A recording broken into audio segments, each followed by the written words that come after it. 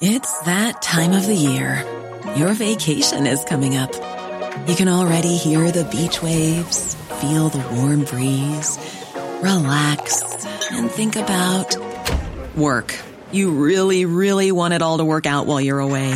Monday.com gives you and the team that peace of mind. When all work is on one platform and everyone's in sync, things just flow. Wherever you are, tap the banner to go to Monday.com.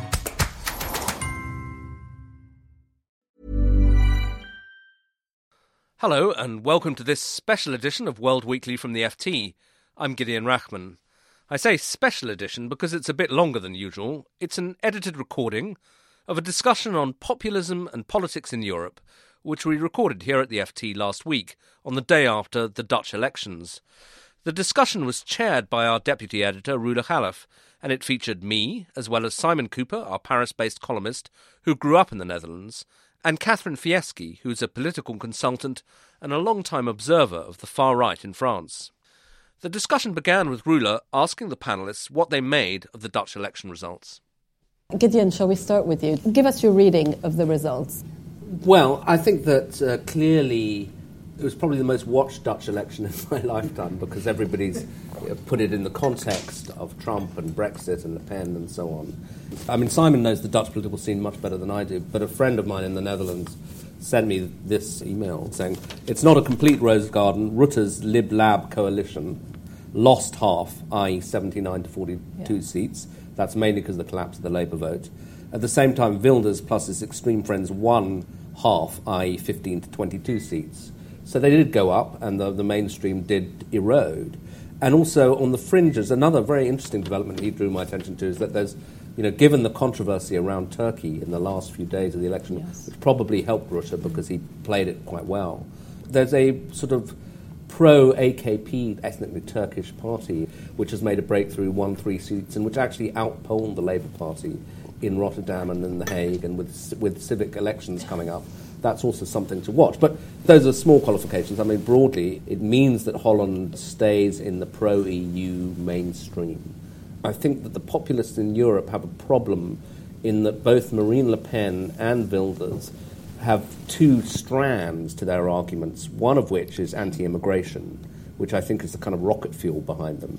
But they've also adopted anti-EU and anti-Euro policies, which strike a chord with their kind of intellectual base, if you can call it that, because it fits in with nationalism and sovereignty and all of that. Yeah. But I think working class voters might be worried about abandoning the euro. What would that do to their savings and so on. So that's not a popular plank for them.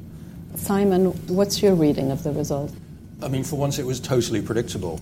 It was exactly what all the polls said was going to happen, and Wilders slightly underperformed his last polls, and he always loses before an election. So I'm not sure it has any lessons for anyone else, though, because I think France is a much more desperate country, is a much more nationalist country, and we're looking at Le Pen getting 40% plus.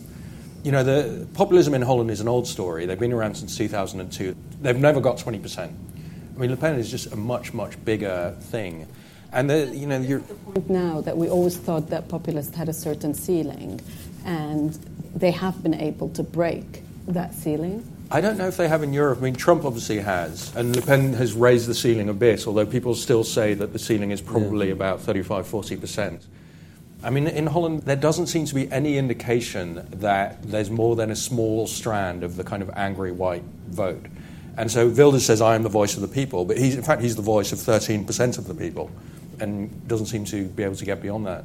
And as Gideon says, this Europe thing, I mean, the Brits have this insane fantasy of themselves alone bravely in the world. And some French people have this insane fantasy as well. But almost nobody in Holland has this insane fantasy because it's always been a small trading nation. And most of the Dutch economy is sending stuff into Germany by train and port. So there just isn't an exit constituency in the same way there might be a Frexit one. Well, the political system is also very different. So there was never going to be a shock victory where Wilders actually rules, even if he'd done 30. Yeah, I mean, just watching foreign journalism for once cover Holland, where I grew up, and in a time when politics was insanely boring, even by Dutch standards. And so watching foreign journalists, as Gideon says, for the first time ever pay attention to the Dutch election, but then have the wrong question, which is, can Wilders win? What does that even mean? You can't win in a coalition election where you're targeting 20%. Catherine? I mean, I think I agree, in fact, with both of what my co-panelists have said. I think it was predictable, it was predicted. I think a number of newspapers were reluctant to let go of a shock headline.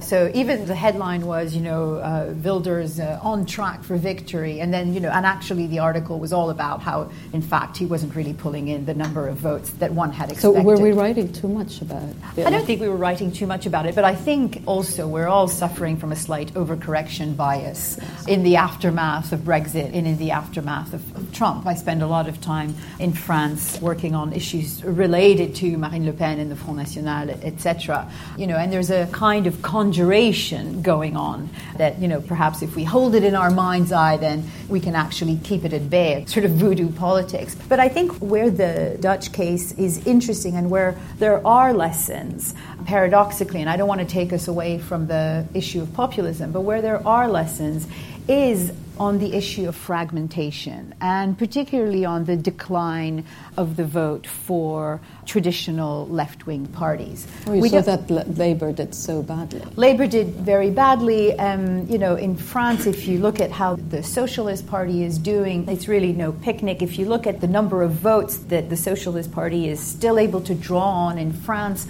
they used to be able to draw on roughly, 40% of the working vote and working class vote. It's now down to basically, between 14 and 20. So I think that, yes, there is this populism, but there is this great fragmentation and recomposition of the electorate across our countries. The Dutch have a very particular institutional framework. They've been going through a long transition in terms of the way that the parties have recomposed and, never really quite settled into a pattern, even since the 1970s, I would say, where you had these very defined blocks of Catholic voters, liberal voters, etc., which sort of exploded and then were never really reconquered properly by one politician or the other. And I think that explains in part the fragmentation. But I also think that one of the things that explains a little bit the kind of big bang that we saw with Pim Fortuyn and then afterwards Wilders is that really it's a series of politics that is in part born of trauma. We're talking about two murders, the murder of Pim Fortuyn and then the murder of Theo van Gogh, which gave a kind of virulence to these movements in the Netherlands. And they've kept their virulence almost in their spoken form, but actually it's not really translated in massive electoral form. The breakthrough, you had the two shock events. The first was September 11th and then the murder of Pim Fortuyn. It all happens within 9 months. Yep. September 11th happens. Fortuyn emerges in a country which had never had right-wing populism before. He's very, very entertaining.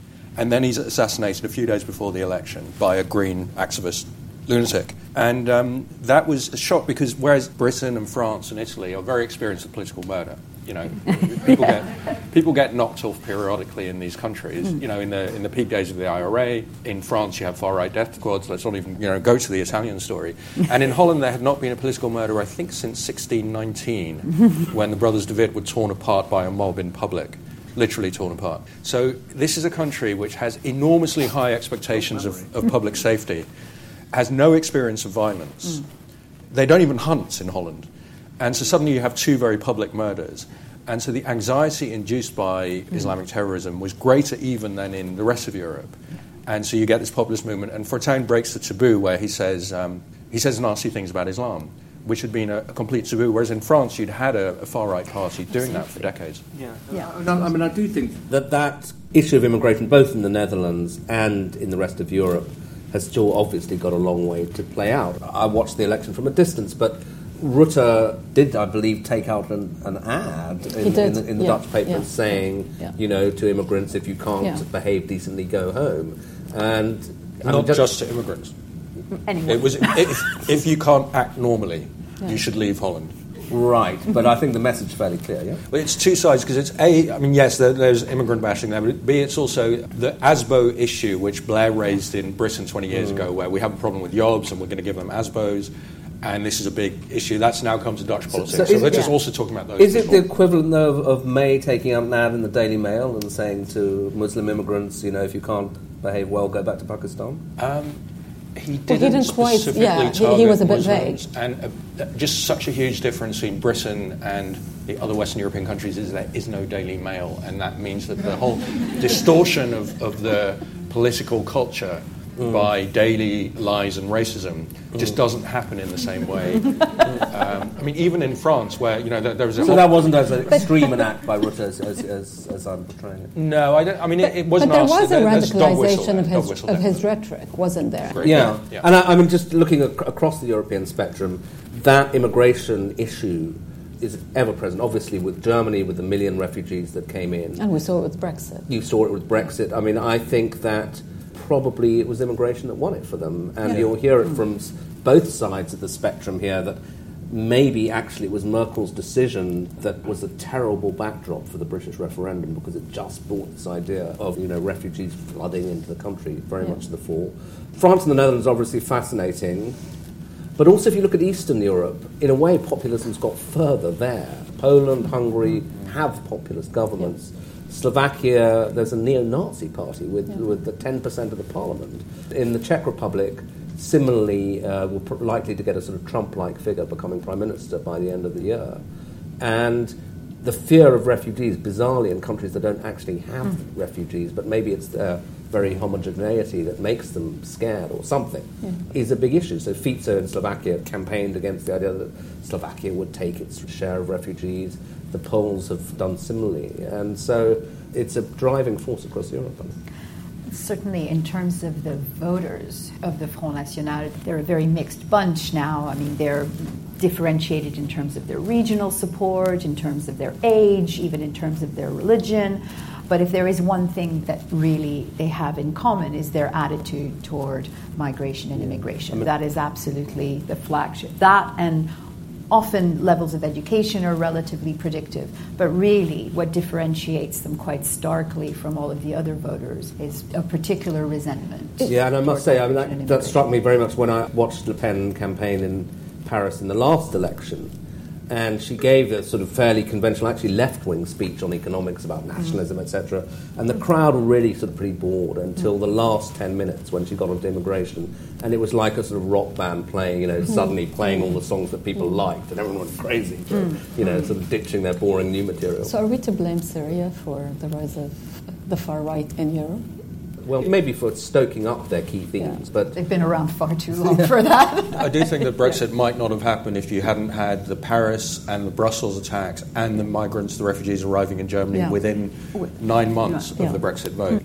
But one interesting thing that you see in France, Britain and Holland now is the rise of a pro-European, pro-openness movement. In Britain, it's the kind of Remain people, which you saw in Richmond, which of course is not a representative place. In France, it's Macron, who says, I love Europe, I love globalization, I have nothing against Islam. And in Holland, the culture of the vote went to D66 and GroenLinks, which are aggressively pro-European movements. D66 is in favour of multiculturalism. It's not something that any politician I've heard say in the last 15 years anywhere. But do you see across Europe, is there such a thing as a profile of a far-right voter?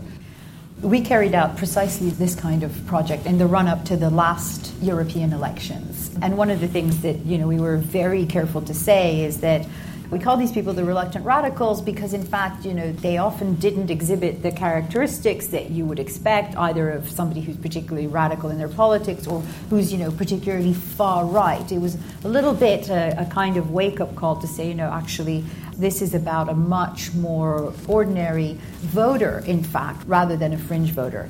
What they tended to share across Western Europe was lower levels of education. That's something that was still quite visible then. According to the research that we're doing now, frankly, that's ebbing a little bit. It still tended to be more male than female, but that too is ebbing, and it'll be interesting to see how and whether the fact that Marine Le Pen is a woman, whether that obviously has an impact. Ebbing in the sense that they're breaking out of that base? And they're breaking out of their purely male base, which is something that the FN has been trying to do for decades, and that seems to be happening. It also used to be that, for example, being a practicing Catholic, it was a high predictor of your voting on the right, but it was also a high predictor of the fact that you would never vote for the far right. there was also a high correlation between being a practicing Catholic and being slightly older. So, it was hard to disentangle. Some of the Catholics now say that if they don't vote for... Fillon. If Fillon's not in the second round, then they would go for Marine Le Pen. They would go for Marine Le Pen. So that's also really changing now. And it's also interesting because it tells us something about the way in which religion is being instrumentalized by many of these populist parties, which is to say that religion is no longer just about the practices it's about culture. But it's about culture which and is very identity. Steve Bannon. Exactly. So we're seeing some of that. One of the oddities of the Dutch election is that the far right is strong in Catholic Holland, in former Catholic Holland, because these people had voted for the Catholic People's Party. And then when that kind of merged with the Christian Democrat, they were kind of left without anything. And so they're the people most likely to go far right, just because they didn't have the party anymore. So let's move on. Let's pivot to France. What's your expectation for the first round, Gideon? Well, I can't say anything I'm not going to hold you to much it, more but- intelligent than the polls, which suggest that Le Pen will probably get around 26%. She's been polling fairly consistently on that, and that will probably put her marginally ahead of whoever comes second, and that will probably be Macron. But there have been some polls now showing Macron ahead in the first round, and he's clearly got momentum. So it looks like it'll be Macron versus Le Pen going through to the second round. As a human being, obviously, I want Le Pen to crash and burn, but as a journalist, I'd quite like her to have a bit of a run because it's a good story. So, there is a danger that we talk up Le Pen because it's interesting. But I think that Macron has the momentum. My question mark about the second round is he's very untested. How will he stand up to 2 months of close examination? She is actually a pretty good television performer, I think. And in a way, he's the ideal opponent because unlike Rutte, who has moved to adopt, to assuage some of these anti-immigrant themes and so on, he's a globalist, he's a former banker. Well, it's Fillon who's moved to adopt some absolutely, of them. but he's destroyed himself through personal scandals. So, I would guess that, again, just going on the opinion polls, if you look at them now, the highest Le Pen's got up to is 44 against Fillon, I think against Macron only 42, and the other polls show her down at 35, so it could be a real blowout for Macron. But given the performance of opinion polls... They haven't been that wrong, I think in the run-up to Brexit, there were lots of opinion polls showing that we would leave, just people refused to believe them. They just said, oh, no, that's But obviously not in the wrong. last...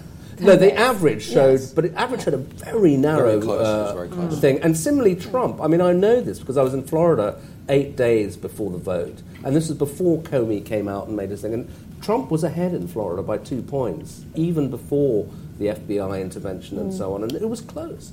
Okay, the polls did say Hillary would win, but it wasn't as certain, I think, as we'd all felt, even looking at the polls. Whereas 60-40 in France, that's quite a big margin. That's big, yeah. I just thought if, again, hanging on to the idea that it's going to be exciting, is that Le Pen, if Le Pen is she up... does have a narrow path to victory. If she's up to 42 or 43, that's within touching distance, I think. Simon? Well, I was going to say, Catherine, I think, wrote her PhD on the Le Pens, where she spends a lot of time interviewing the father, and has very bravely written an article saying that she puts the chance of them winning at no more than 10%. Yes, I didn't hedge my bets. And then I got lots of people tweeting at me saying, oh, Catherine Fieschi wrote a very brave article. And I thought, oh, it's never good to be called brave. But I think that, first of all, there's an electoral system, a system of primaries followed by 2 rounds, right? This is not an in or out referendum. It's not, the American elections. I just think that it's a very steep slope. And in order to actually make it, she really would have to make it on the first round, which would mean growing her electorate by 30%. I actually think that the polls are slightly underestimating her. We're running an awful lot of focus groups. We're having a lot of conversations that suggest that in a lot of communities, particularly communities where she has polled, 35, 38, 40%, there's a bit of a tipping point, right? At this point, people turn around and sort of say, well, everybody around me is voting for Marine Le Pen. And so the growth of the vote, I think, in some of those communities is not going to be that linear growth that we've seen, but there could be tipping points. So I think it's being slightly underestimated. But having said that, I do think that the story is probably going to play out in a way that it doesn't make for good journalistic fodder, but, actually preserves one of the democracies at the heart of Europe. I'd like to be more confident than that, because I live in Paris and I have periodic conversations with my wife about shall we sell our flat now rather than in June when it will have no value. But What gives me hope and consolation is, as you know, in November 2015, we had the terrible terror attacks. December 2015, there were the regional elections in France. 9 regions. Le Pen was tipped to win 2, and it was a much more somber mood even than now, because the terror attacks had happened, and she won 0. But I think that's where I would I would caution, which is that. Do I think she's going to win the presidential elections? No. Do I think, probably she's going to be beaten by Macron in the second round, although Fillon's not, completely dead? Yes. But I think, these voters don't necessarily go away. And I think that this has been part of the problem. No, they didn't take any of the regions, but we're still talking about 6 or 7 million votes, certainly in those elections where she took none of the regions. I just think that there's a difference between seeing off these parties and actually dealing with a voter base that is, frankly, feeling completely marginalized. But let's explore this a bit more. Imagine that she is up against Hamon. What happens then? It's close to impossible as I can think of. It's almost impossible, Yeah, right? Almost. But do you think that Macron is a good candidate to beat her or a bad candidate to beat her? I think if I had to invent a candidate to beat Marine Le Pen, it wouldn't necessarily be the kind of candidate I would want, because you'd have to come up with a probably a pretty distasteful figure, somebody like Sarkozy or Bernard Tapie, for example, who's a bit of a crook, who actually took on Le Pen father and actually did really quite well against him, pegged against him in a debate. I think he's a good candidate in terms of being able to pull people into a centrist position, and therefore it will minimize abstention. I think that's the key point, because with Trump-Clinton, the unknown factor was Trump's support. Nobody knew who would vote for Trump when they'd come out. Yeah. In the French election, Le Pen's support is a known quantity. We know these people, as Catherine studied them, they've been around for 15 years more. Macron's support is an unknown quantity. Will they even show up? Because if in polls it's people the say... abstention that's the real threat. People say, I support Macron, but I won't necessarily vote. Or I won't necessarily vote for him. Yeah, I wonder whether also, if it is Macron Le Pen, it is always slightly difficult to do these grand generalizations from one country and say, okay, this is the international theme that unites everything. But you could argue that maybe we're going away, as in the Netherlands, from sort of traditional left-right politics to a more sort of nationalism versus globalism politics. Of course, in Germany, the left-right politics still... Yeah, well, Germany's the sort of last normal country standing on it. Yes. Want to expand on that, Gideon? Well, you only have centrist politics in Germany. Because I think people just in this hype over Europopulists, which we're not really part of, but in this hype, I think people also confuse Germany and what's going to happen with Germany and AfD, and their chances there are truly nil. Yeah, and it was interesting discussing with the Dutch, actually, when the AfD started emerging, and a Dutch politician I know said, we in the Netherlands said that we would be inoculated by history from the rise of populism, but actually it's proved not to be true. Wilders doing quite well. And that when she heard the Germans saying, oh, well, we're inoculated by history from this kind of thing, she was worried that actually it wouldn't be true there. But touch wood, for the moment, it will still be a moment if the AfD, they'll have seats in the Bundestag and all of that. Although the best thing that happened in the last few months in politics is when the AfD started discuing Hitler and maybe he wasn't so bad. They were, people only talk about the bad sides, but of course there are also many good sides. And once a far-right party is engaged in that conversation, you can just... Although, it's amazing how thick and fast these things come, because at the beginning of the year we were all obsessed with Austria, and that was very close. A far-right candidate got to like 49% for the presidency, and they're going to have parliamentary elections in about a year's time. Yeah. And it was a Green who won, wasn't it, in Austria? And the Greens have done well in the Netherlands as well. Yeah, there is a kind of young vote, which in America didn't really have an outlet, because you had a candidate on the Democratic side who was calculated to turn off young voters. And it was all the Bernie Sanders votes. Yeah, they would have, those people would have come out probably much more for Bernie. Whereas in France and in Holland, you have candidates who can rally that young vote. And Schulz is apparently doing that in Germany, although, he's hardly a kind of charismatic young... So what's your prediction for Germany? I don't know, it's too far off at the moment. But I think that Schulz's weakness, if Merkel does it, is that he looks like he's willing to go for Euro bonds and common European debt. And there's a reason Merkel opposed that for a long time, is that it's not very popular, and Germans are very suspicious of where that might take them. So I think she will portray him, if she's got the sort of ruthlessness to do it, as the guy who'll give all your money away to the Greeks and the Italians. Does the election of Trump have any real impact in Europe? Yeah, I mean, I think it might turn out to be a liability for Wilders and for Le Pen, because I'm told even Le Pen voters don't like Trump. And yet, clearly, there's been a sort of nationalist international formed in which, I mean, I referred to that sort of Trump rally. It was really weird, where he was saying, there's going to be a whole lot of Brexit round here in a week's time. What? So he saw himself as a link with Europe. Yeah, because he was trying to draw and then Brexit. Le Pen, rather pathetically, is photographed having a coffee in the lobby of Trump Tower. I'm not sure she actually saw anybody. But so there is this link. And talking to some French parliamentarians a few weeks ago, I actually asked, has Trump helped Le Pen? And they said, oh, yeah, we think so. But then others said, no, maybe it's actually damaged her because he's not a popular figure. But I think that's a huge difference between Le Pen and Wilders, because Le Pen wants to be president of France. And Wilders wants to be an international player, like Farage has become now, where you kind of are influential in the crazy far-right movements. And so Wilders was very excited about Trump, because here were people who were close to him, who he could meet and become buddies with and then give talks for money. Because if you're a Dutch far-right politician and you have a ceiling of 15% and nobody else wants to go in government with you, you don't have a political career in Holland. Yeah. What you have is a platform where you can talk to neocons in America and Israel and become, kind of a player. And Le Pen's not interested in any of that stuff. She can't even speak English. No, and it was very interesting to follow her media appearances immediately after Trump.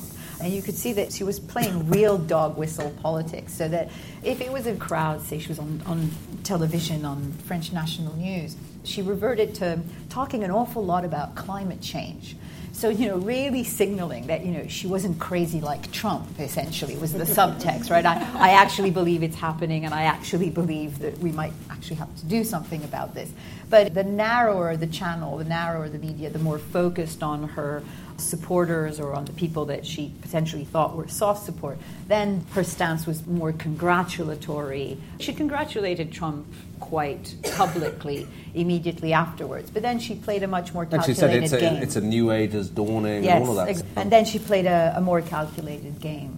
And it was very interesting because everybody said, why is she on about climate change all of a sudden? And it was quite clear that it was a reaction. She was trying to distance herself a bit. Yeah, I mean, the odd thing about Le Pen compared to the others is I remember the first time I ever met Wilders was shortly after all these murders, and I was talking to him about Le Pen, and he said, I couldn't ever work with her, she's way off to the right. He's now far to the right of her, at least rhetorically. I mean, because she wants to govern, and he just wants to make noise and get attention through Twitter. She would never say something like, I'll ban the Quran. Well, that was kind of line one of his program. Yeah. I mean, he has to keep upping the ante. I mean, if you've been a far-right leader for 11 years, you have to keep going more radical in your statements. And so you end up with, we're going to ban the Quran.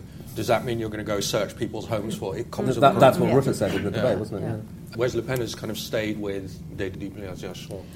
Well, I want to go back to the point about dédiabolisation. To what extent do you think that she's managed to clean up her language, but also to convince people who would not otherwise have been convinced by her policies that she is more mainstream? I think there were always two quite distinct currents in the Front National in France, so that the party imploded in the mid-2000s under the strain of some people in the party really wanting to keep it an extreme right party, a far-right party, including Le Pen father. And then others saying, no, we just want to be a big party of the right, a little tougher, but we really want to be a mainstream party. And whereas her father made the very explicit choice of staying on the robust far right, she clearly made the explicit choice of moving along the spectrum, of trying to make alliances and so on.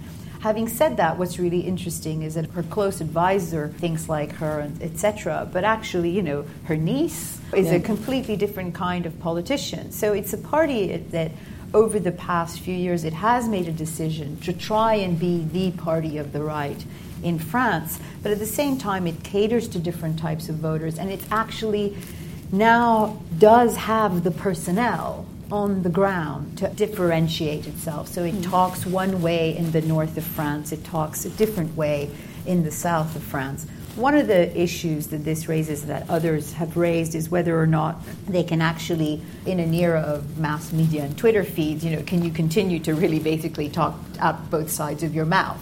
But given that people live in their own little social media doesn't seem silos, to be a problem with Donald Trump. Exactly, it's not actually exerting any pressure. So I think it has worked, and I think it's worked partly also because it's her.